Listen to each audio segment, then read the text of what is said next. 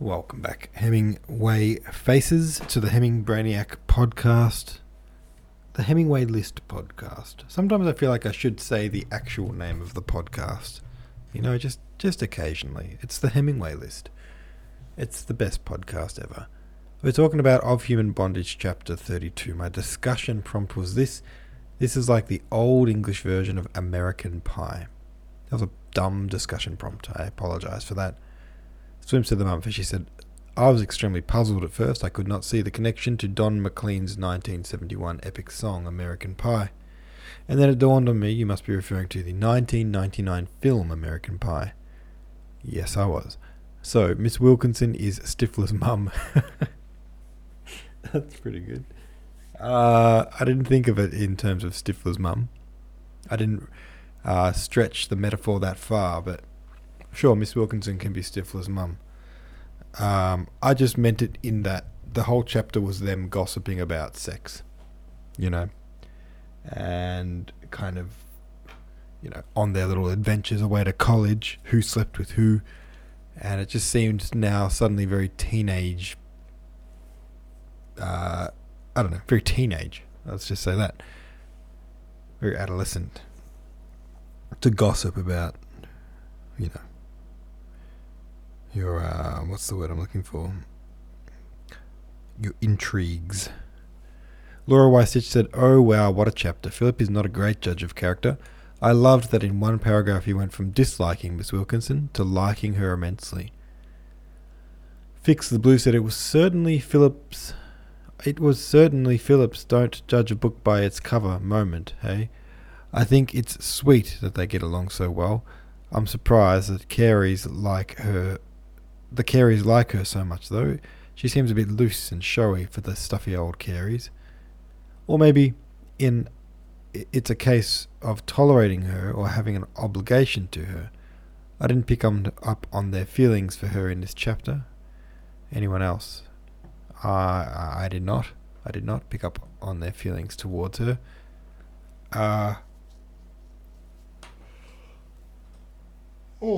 Excuse me. Yawning. Yeah, I don't know. I don't know much about her, but it was kind of cool that, they had this little gossip together. Philip's starting to get into girls. I think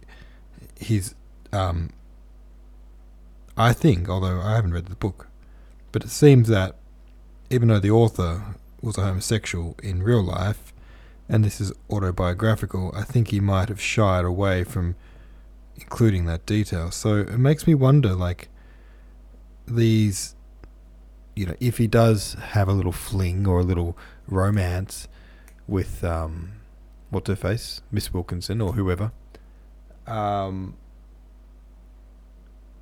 is it a true account?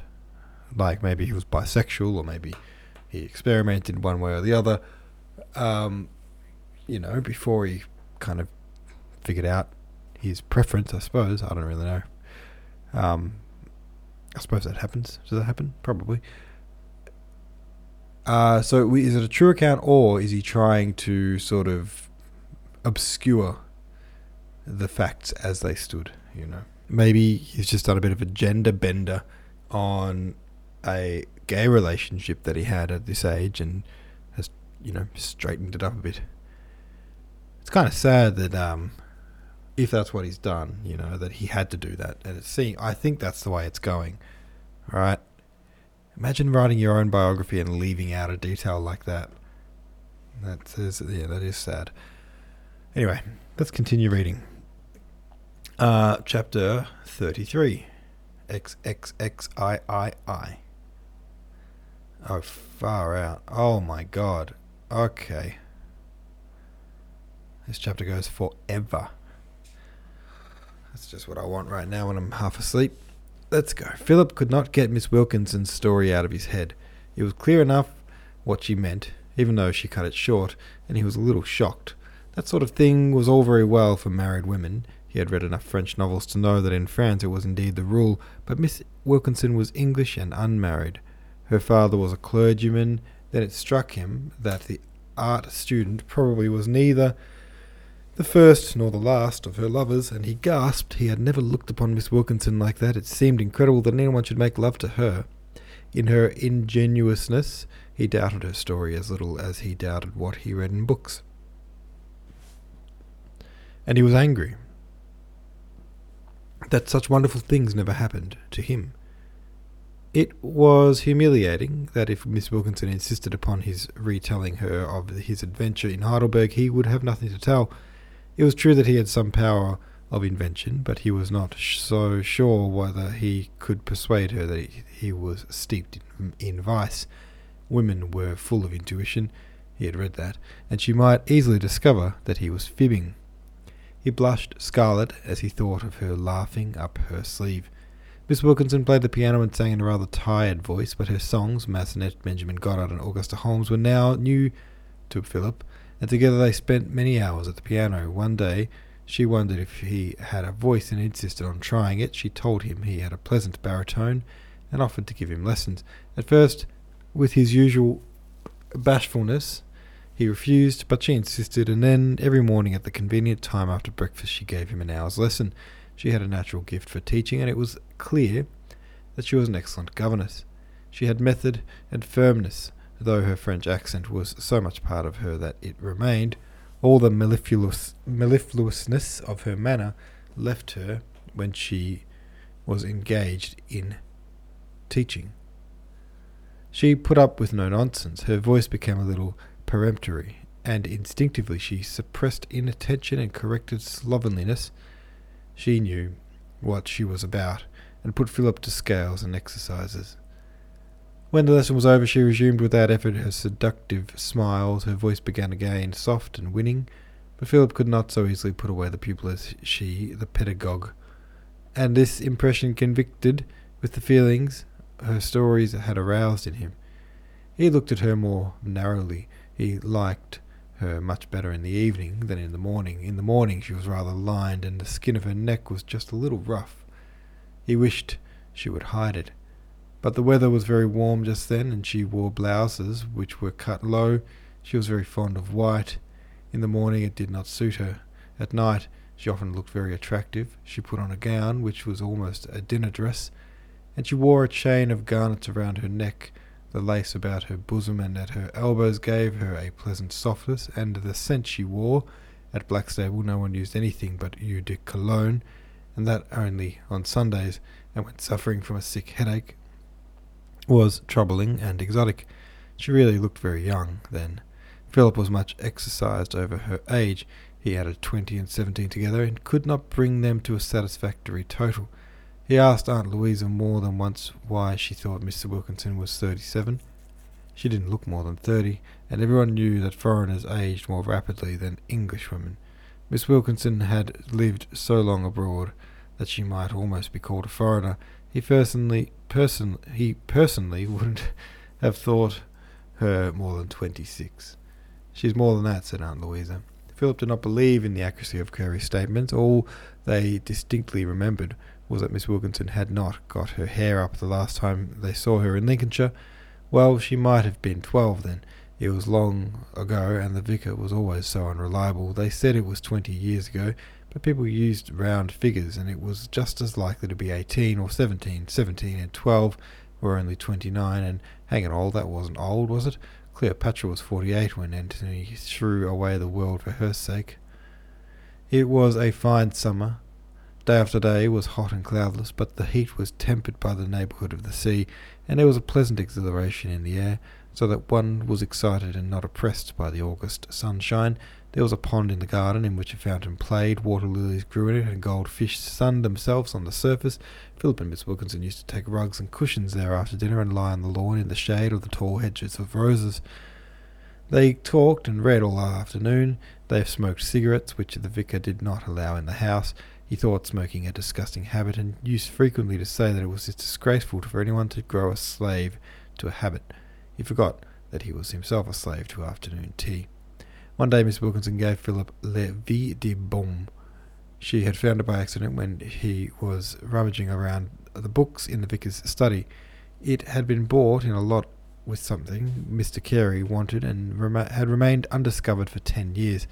Philip began to read Murger's fascinating, ill-written, absurd masterpiece and fell at once under its spell. His soul danced with joy at the picture of starvation which is so good-humoured, of squalor which is so picturesque, of sordid love which is so romantic, and bathos which is so moving. Rudolph and Mimi, Musette and Chouinard, they wander through the grey streets of the Latin Quarter, finding refuge now in one attic, now in another, in their quaint costumes of Louis Philippe, with their tears and their smiles, happy-go-lucky and reckless.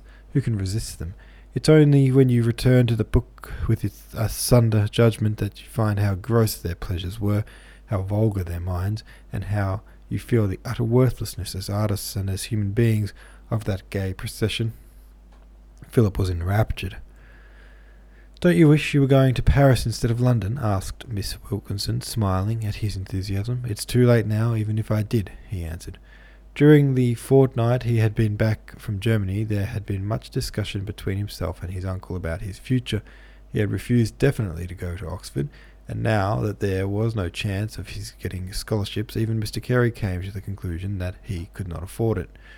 His entire fortune had consisted of £2,000, and though it had been invested in mortgages at 5%, he had not been able to live on the interest. It was now a little reduced.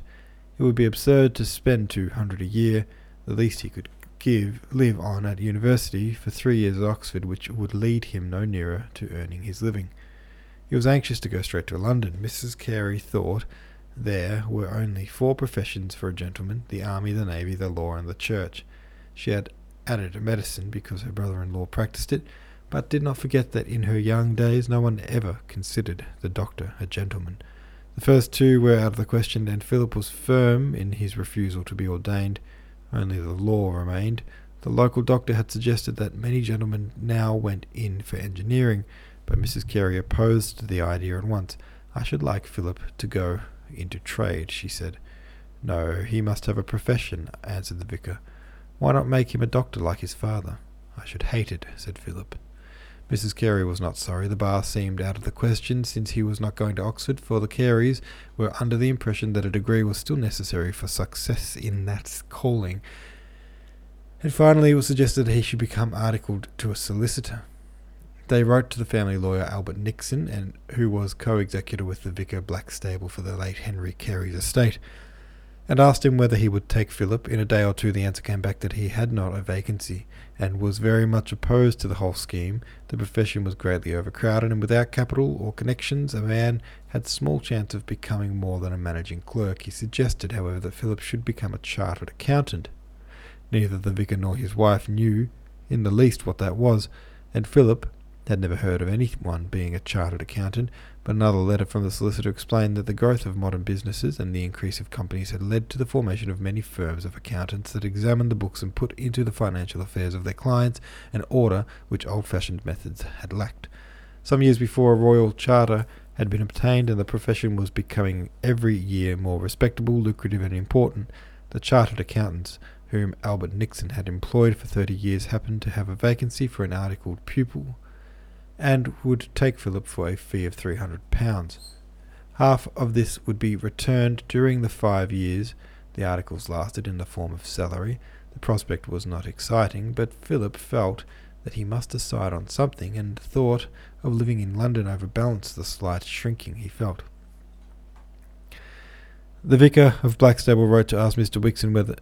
Nixon whether it was a profession suited to a gentleman, and Mr. Nixon replied that since the charter men were going into it, who had been to public schools and a university. Moreover, if Philip disliked the work, and after a year wished to leave, Herbert Carter, for that was the accountant's name, would return half of the money paid for the articles. This settled it, and it was arranged that Philip should start on the 15th of September. "I have a full month before me," said Philip. "And then you go to freedom, and I to bondage," returned Miss Wilkinson. Her holidays were to last 6 weeks, and she would be leaving Blackstable only a day or 2 before Philip. "I wonder if we shall ever meet again," she said. "I don't know why not." "Oh, don't speak in that practical way. I never knew anyone so unsentimental." Philip reddened. He was afraid that Miss Wilkinson would think him a milksop. After all, she was a young woman, sometimes quite pretty, and he was getting on for 20. It was absurd that they should talk of nothing but art and literature. He ought to make love to her. They had talked a good deal of love.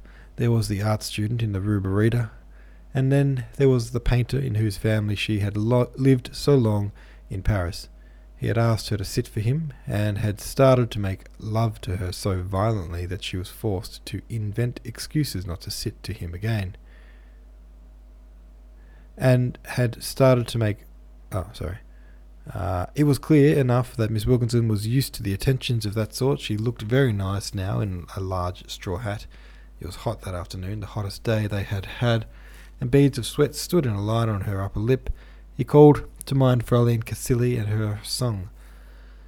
He had never thought of Cassili in an amorous way. She was exceedingly plain, but now looking back, the affair seemed very romantic.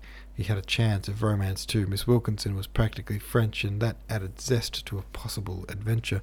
When he thought of it at night in bed, or when he sat by himself in the garden reading a book, he was thrilled by it. But when he saw Miss Wilkinson, it seemed less picturesque. At all events, after what she had told him, she would not be surprised if he made love to her.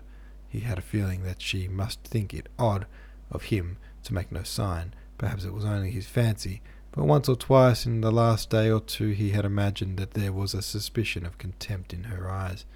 "A penny for your thoughts," said Miss Wilkinson, looking at him with a smile. "I'm not going to tell you," he answered. He was thinking that he ought to kiss her there and then.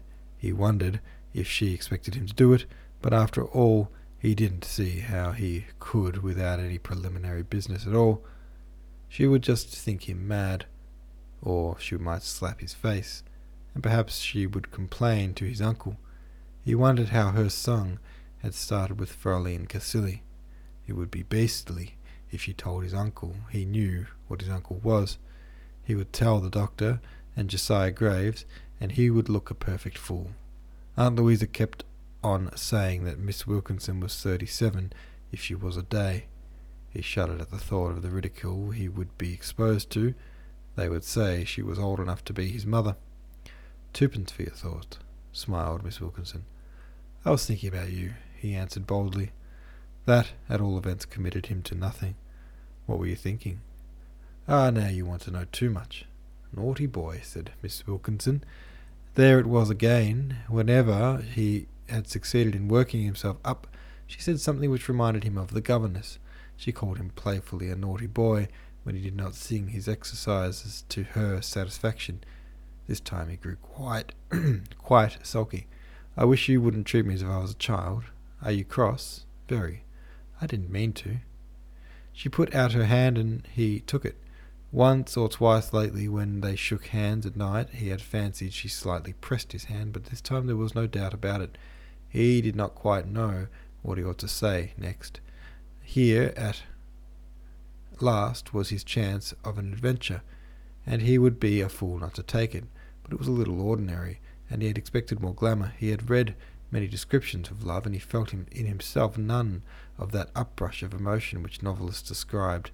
He was not carried off his feet in wave upon wave of passion, nor was Miss Wilkinson the ideal. He had often pictured to himself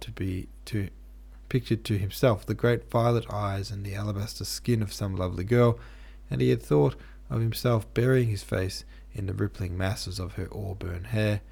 He could not imagine himself burying his face in Miss Wilkinson's hair. It always struck him as a little sticky. All the same, it would be very satisfactory to have an intrigue, and he thrilled with the legitimate pride he would enjoy in this conquest. He owed it to himself to seduce her. He made up his mind to kiss Miss Wilkinson, not then, but in the evening.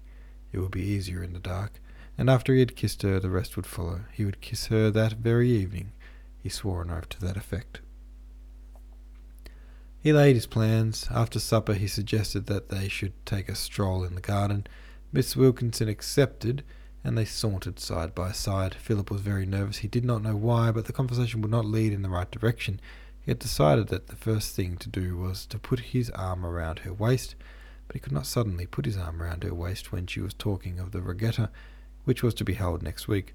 He led her artfully into the darkest parts of the garden, but having arrived there his courage failed him. They sat on a bench, and he had really made up his mind that here was his opportunity when Miss Wilkinson said she was sure there were earwigs and insisted on moving. They walked around the garden once more, and Philip promised himself he would take the plunge before they arrived at the bench again. But as they passed the house, they saw Miss Carey standing at the door. "Hadn't you young people better come in? I'm sure the night air isn't good for you." "Perhaps we had better go in," said Philip. "I don't want you to catch a cold." He said it with a sigh of relief. He could attempt nothing more that night, but afterwards, when he was alone in his room, he was furious with himself. He had been a perfect fool. He was certain that Miss Wilkinson expected him to kiss her, otherwise she wouldn't have come into the garden. She was always saying that only Frenchmen knew how to treat women. Philip had read French novels. If he had been a Frenchman, he would have seized her in his arms and told her passionately that he adored her. He would have pressed his lips to her nuque, on what? He did not know why Frenchmen always kissed ladies on the nuque. He did not himself see anything so very attractive in the nape of the neck. Of course, it was much easier for Frenchmen to do these things. The language was such an aid. Philip could never help feeling that to say passionate things in English sounded a little absurd. He wished now that he had never undertaken the siege of Miss Wilkinson's virtue.